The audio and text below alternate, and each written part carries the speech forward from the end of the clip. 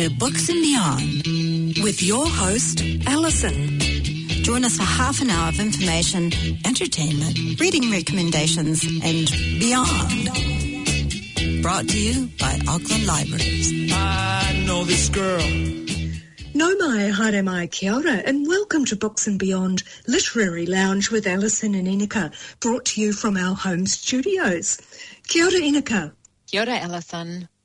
It's good to see you, even though we're on Zoom. Yes, always on Zoom. It's just the way it is now. That's right. Well, look, Inika, I think most people would agree with me when I say that this year it's been a really tough one, hasn't it? Yeah, it has. It has.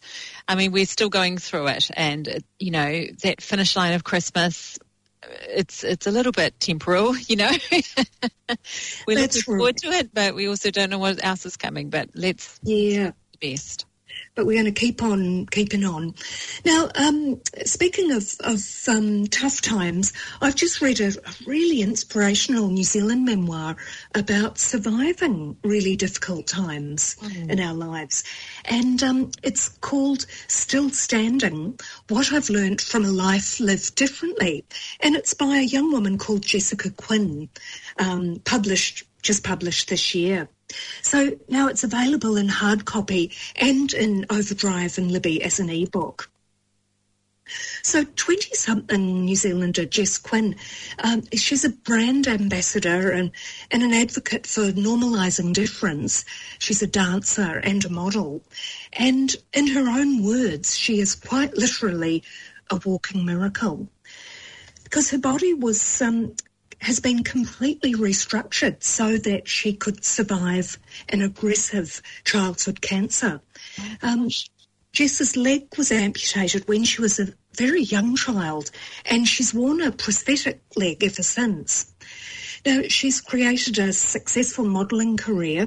She's got a huge following on social media, and she competed on Dancing with the Stars a few years ago, where she did really well and danced beautifully using a blade. It was just quite amazing. In fact, I really wanted her to win, but I think she didn't quite win, but she came out of it a winner. Amazing. So a blade is the ones that you often see in the Olympics, is it? Yeah, that's right. Yeah. Oh, she was just a beautiful dancer. Now, she speaks a lot about body diversity as well as body positivity.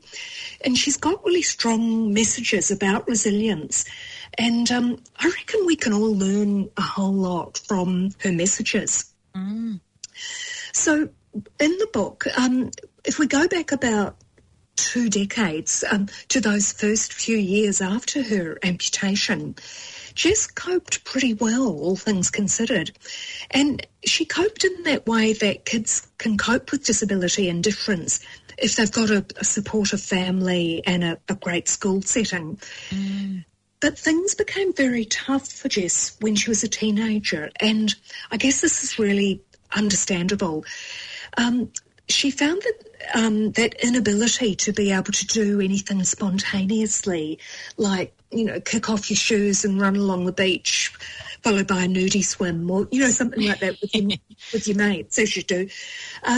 Going to the school ball and being able to wear beautiful high heels, and the issues about looking different, because the operation on her leg had been really groundbreaking because the surgeons were able to make her a new knee, and to do that they used her own ankle. It's incredible. Which is just amazing, yeah. But of course this caused problems for her as a teen because while she retained some function in her leg, which that was the aim of this groundbreaking surgery, she lost form and she was terribly worried that her new leg looked unattractive. And it's just it's heartbreaking to read this. So once she survived her teen years, things began to look up, and she did appear to be thriving. Although, of course, we can never know a person's private physical and emotional pain, eh? And she was beckoned, or a modelling career in LA beckoned Jess, and it seemed as though life was going to be one filled with glitz, glamour, the red carpet, good health, you name it. And this was just after she finished the Dancing with the Stars competition. But, however, she had a number of major setbacks with her legs, and she was often in terrible pain and unable to do many of the things she wanted to do, like dancing and running. And a lot of the time she couldn't even get out of bed. But, you know, Jess has a real remarkable way of talking about her pain and difficulties, and she's quite inspirational in her response to these difficulties that have really beset her throughout much of her life.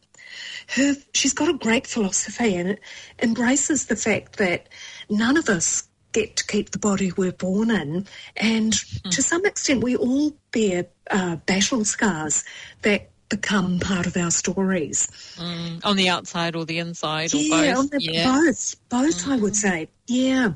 And she's learned to change her narrative and be grateful for what she can do rather than focus on the negatives. And when I read Jess's words, I really see an ability continuum at play here. You know that line that goes from the concept of disability, and it goes all the way along to that concept of possibility.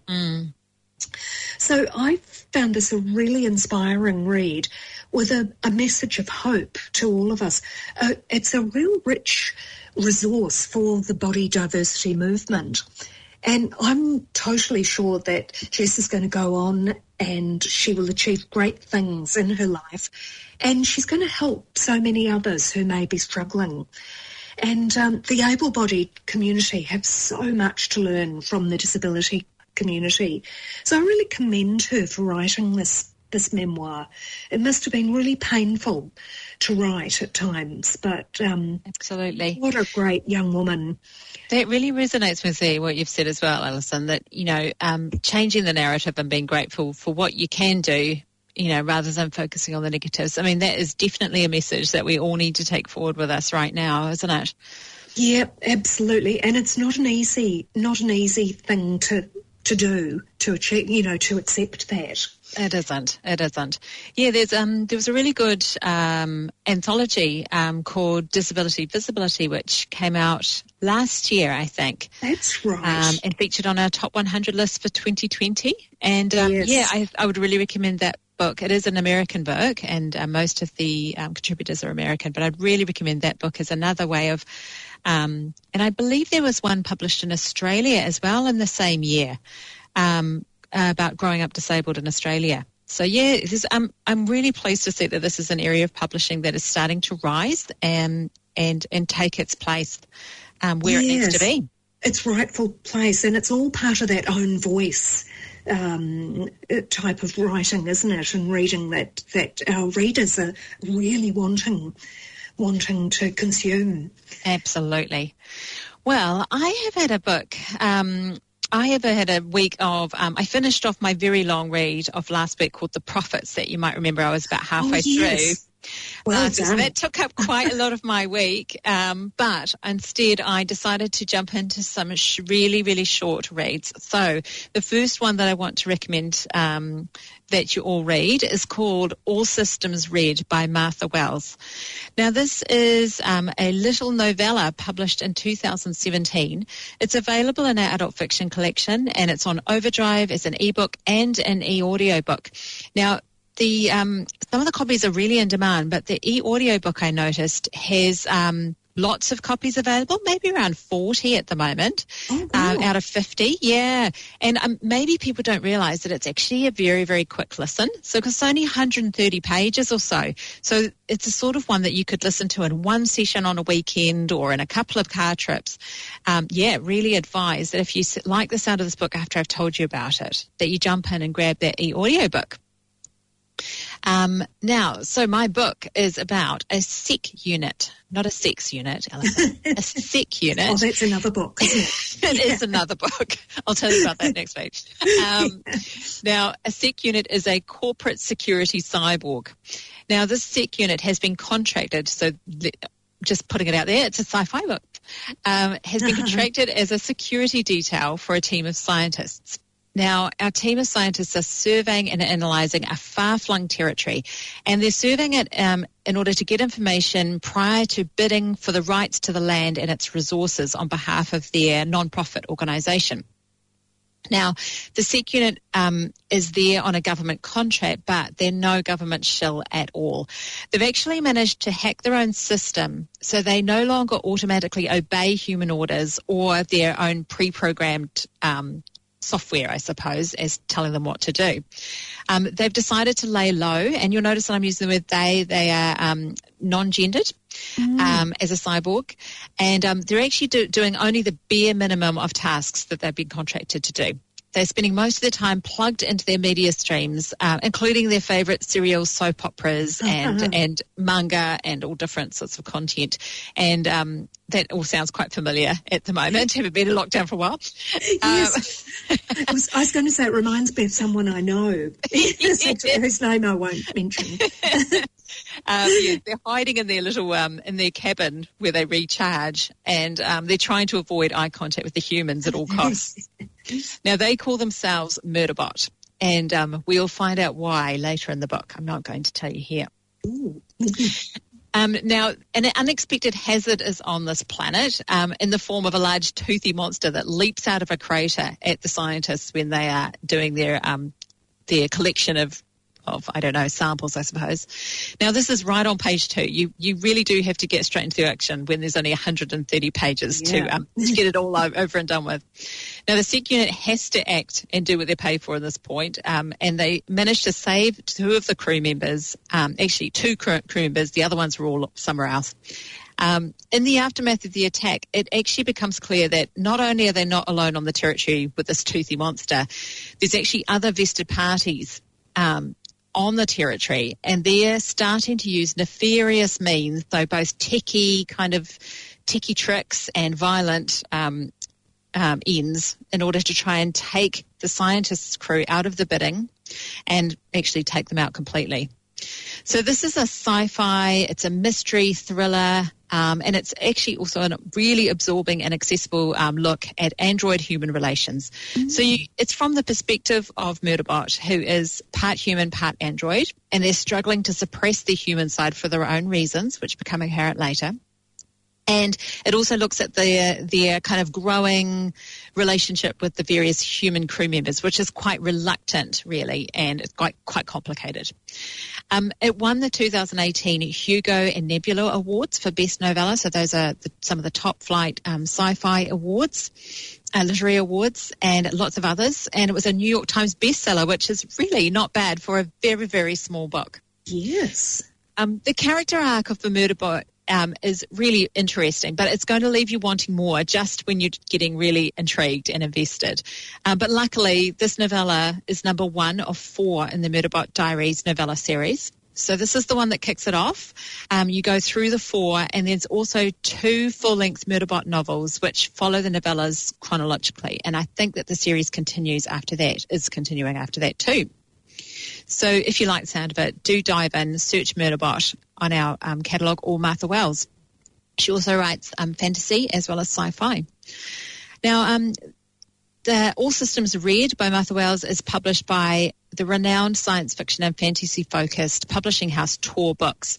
Now, they've been running since the 1980s, and if you're not familiar with this genre or this publisher, they offer a really broad platform for new and established writers in those genres to get their work out quickly and in front of their rabid fan bases. You know, we know that sci-fi and fantasy readers are some of our biggest borrowers in terms of what they consume, so which is awesome. They are really passionate about their reading. Now, Tor Books has published new editions of older classics by authors like Philip K. Dick, Orson Scott Card, for both adults and for teen readers. So they've done like adapted versions for teens, graphic novels and things like that. And also Robert Jordan, who you might have seen back in the headlines with there's a big budget screen adaptation of his Wheel of Time saga, which is just about to launch on Amazon Prime streaming service. I think the end of this month or possibly just this week might have come out. Yeah, there's a lot of excitement about that, eh? Yes, there is. And they also represent a lot of newer authors who have hit the big time in recent years. So people like Adrian Tchaikovsky and Catherine M. Valenti. If you go to the Tor Books website, you'll find there's a huge archive of short stories, excerpts from longer novels and essays by lots of new and established authors. It's all free for read. They're really passionate about accessibility, so they actually offer their books for digital rights management free, which is really interesting from a library's perspective, maybe not so much from a reader's perspective. But it does mean there's a lot of great content that they offer. They're good, aren't they? Really good. Really good. So really committed to open source. And they also print and publish a lot of these short pieces as novellas. So you can find them in our libraries on the shelves, and you'll find them on Overdrive too. So if you're really interested in this side, or you want to dive in and try some little bits of sci-fi, fantastic sci-fi, but in a short package, go on the catalogue and search Tor Books and see what you find. Yeah. Great, and that's Tor spelled T-O-R as well. Yes. Sorry, I should have said that. Yeah. Yes. I can also recommend one I read about a month ago called The Future Library by Ping Shepherd, which you'll find on Overdrive. Now, this is based on a real-life art project called The Future Library, where a forest has actually been planted in Norway with 100 trees, and there's a selection of amazing authors have been asked to submit a brand new and secret manuscript for archiving. They're going to archive these manuscripts for 100 years, and then they will chop down the trees in the forest and publish each one on the tree that relates to that book, but hard to describe on the paper that comes from those trees. That is huge, isn't it? It's huge. And so if you read The Future Library by Ping Shepherd, they've taken that step a little bit further in the book, and it's absolutely beautiful to see what they've done with that concept of a real life art project. Yeah, highly recommend that one too. Awesome. Yeah, that blows my mind. Well, look, thanks for that. Now, look, I've still been on Struggle Street this week with my reading. So the next one that I've just about finished, and I'm loving it, it's a book about trials and tribulations, and it's a story about Greek migrants to Australia during and after World War II. And it's called Luckies by a writer called Andrew Pipos. And it's available in hard copy in our adult fiction section and also as an Overdrive Libby ebook. But as well as that, it's available as an e-audio book on the platform called BorrowBox. So hot tip for our readers. For those of you who are familiar with Overdrive and Libby ebooks and e-audio, why not branch out and try BorrowBox? It's a platform that possibly isn't as well known as Overdrive, but it does tend to hold Australian and New Zealand titles, along with American ones as well. And so it's got an app too, hasn't it? So very easy to use. It's really easy, and it's got some great titles on it. So now the book Luckies has recently won a heap of literary awards in Australia, and I'm not surprised. It is so good. So its author, Andrew Pipos, is of Greek heritage. Now, he grew up in Sydney, and he talks about childhood memories of being underfoot at the family's bustling restaurant. Can you imagine having a kid underfoot when you're trying to run a restaurant? So now, Lucky's It's a love letter to the Greek diaspora who found themselves in Australia in and around the Second World War, and what a terrible culture shock waited for them when they arrived in Australia. Mm-hmm. So Lucky's it's a multi-generational family saga set around a restaurant chain in post-war Sydney. Now, the book centres on the character of Lucky Melios, an American-born clarinet-playing Greek man who finds himself in wartime Australia, escaping military service by impersonating the jazz clarinet player Benny Goodman to those gullible oafs of colonial Australia. So somehow he gets away with this impersonation trick. Well, he gets away with it until he doesn't, and then he becomes a cropper, actually. But poor old Lucky, he comes into some money, and he uses this money to set up a successful franchise of cafe diners, the type of which were really popular in Australia in the 1950s and 60s. And this style of diner was the Greek Australian cafe. You can picture it with its gleaming checkerboard floors, jukebox, soda fountain. And this cafe forms the backdrop and a real vivid touchstone to Australia's post-war era, when the influence of those enterprising migrant families really began to leave an enduring mark on the culture of modern Australia. The Greek diners were in every suburb and country town of Australia, and they were a real salute to America and Americana, with those booths with the shiny plastic, do you call it upholstery? It was often red. Yeah. Red and shiny, and they had soda fountains, and the cafes were named had names like the Niagara or the Californian, and they played such an important role in that casual dining landscape of Australia before, sadly, they were overtaken by the pub counter meals. Sure. So, and these Greek diners were the place that many Anglo-Australians actually had their first encounters with Southern European cuisine. So now the novel is set in a bunch of different time periods, and it follows characters who really have their fate linked with the mini dining empire called Lucky's. And Lucky himself, the character, follows a classically tragic arc, rising from his triumph of the 1950s before his arrogance really leads to quite a fall in the 1990s. And there's another Greek family that's headed by their patriarch called Achilles. And this family's lives are decimated because of his toxic ambitions and his inability really to read emotions in others. He was a man who could never read the room. And then there's Emily in the 2000s, a young British journalist who's trying to find out how and why her family is intertwined with this chain of cafes. Emily's a novelist who's become a reporter, and her journey overlaps with Lucky's in quite a traumatic way. Many of the characters are toxic men who are bound by this sort of Southern European pride and masculinity. But the book's a universal tale. It's a family saga that also dips into different genres, both romance and forensic crime.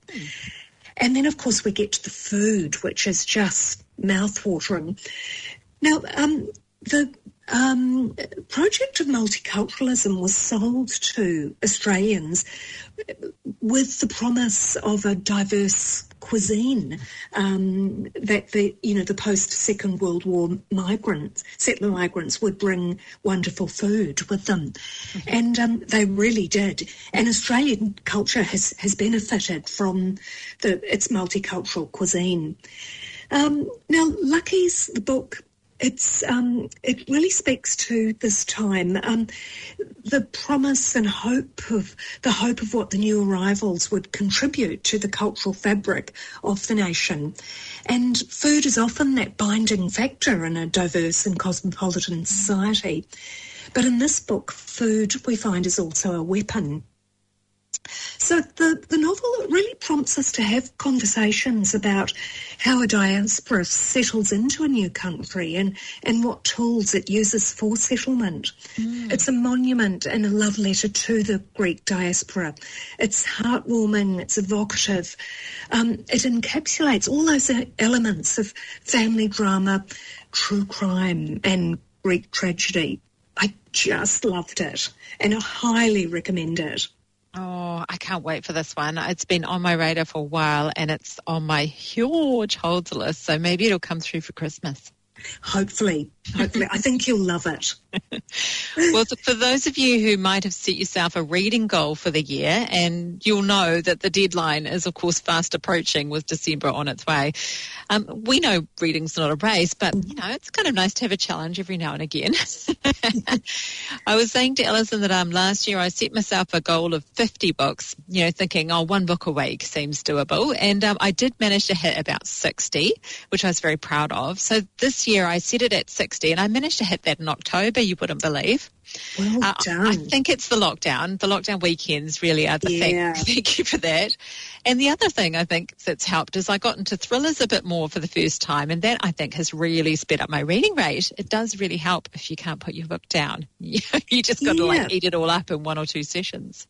Absolutely. And I think all that rainy weather has helped as well. True. Now, I was going to say that I've recently taken part in the Overdrive Big Library Read. Now, this is a global ebook club that runs 3 times a year. And each time it runs for 2 weeks. Oh, yeah. And everyone who takes part in one of these Big Library Reads gets a copy of the ebook at the same time, so there's no waiting around to get hold of the copy. And there's a website called biglibraryread.com, and you can join in the discussion about the book. So now this quarter's, whatever I'm saying, Big Library Read was a book called 5 Total Strangers by an author called Natalie Richards. Now, it was published in 2020. It's available in hard copy, but also in Overdrive and Libby as an ebook and an e-audio book. Now, look, this one was actually a teen novel, but I didn't realise that when I was reading it because it's one of those crossover books. It could actually sit in the adult fiction quite easily. Now, I'll just sort of quickly give you a rundown of it. 5 Total Strangers is a thriller about a road trip, and it's set in a winter blizzard in Pennsylvania. So getting home for the Christmas holidays turns into a nightmare for 5 total strangers. So, great page turner. Our main character, Mira, is a young woman who's been living in San Diego with her dad while attending a prestigious art school. But now that it's Christmas Eve, all she wants to do is get home to Pittsburgh, Pennsylvania, and to her mum's house. But a blizzard may just thwart her plans. And this sort of thing happens in America at Christmas. So during a stopover at an airport on the East Coast, Mira learns that every flight out has been cancelled due to a terrible winter snowstorm. But luckily, Mira's seatmate Harper offers her a ride in her rental car, along with 3 other stranded passengers. They're all college-age kids, Brecken, Kayla and Josh. But Mira is uneasy about this from the start. You know, accepting a ride with strangers, it's often not a good idea. But she's desperate to get home. And the snarled traffic forces them to resort to risky side routes in this rental car. Mira has this great setup. Yes, it's a great deal of tension. She knows something is wrong, but she wants to get home. So the question is, would you get in a rental car with 4 perfect strangers in the middle of winter, in the middle of nowhere? Yeah, what would you do? That's a really good setup. It is. Now, look, it was a complete page-turner. I just raced through it. it was a quick read, and we like that. And I think it was really a good read for lockdown. I found that I didn't really have to do any heavy lifting with the book. You know, I just went along for the ride, so to speak, as they say. Look, critics have said that there were aspects of the book that were quite thin, but look, it's a book that does what it says on the tin. It gives you a great ride and a few frights. And, you know, when we're in uncertain and stressful times, I think sometimes it's quite good to read something that actually doesn't ask too much of you as a reader. So I enjoyed being part of the Big Library Read, part of that great community activity. Oh, awesome. It sounds really good. Yeah, look, it was a great deal of fun. Well, now, look, we're running out of time. I know we had more that we could have talked about today, but we'll do that next week. Sounds good. So that's a wrap. That's all she wrote for this week. So to our listeners, thanks so much for tuning in today. Take care and be kind to yourself.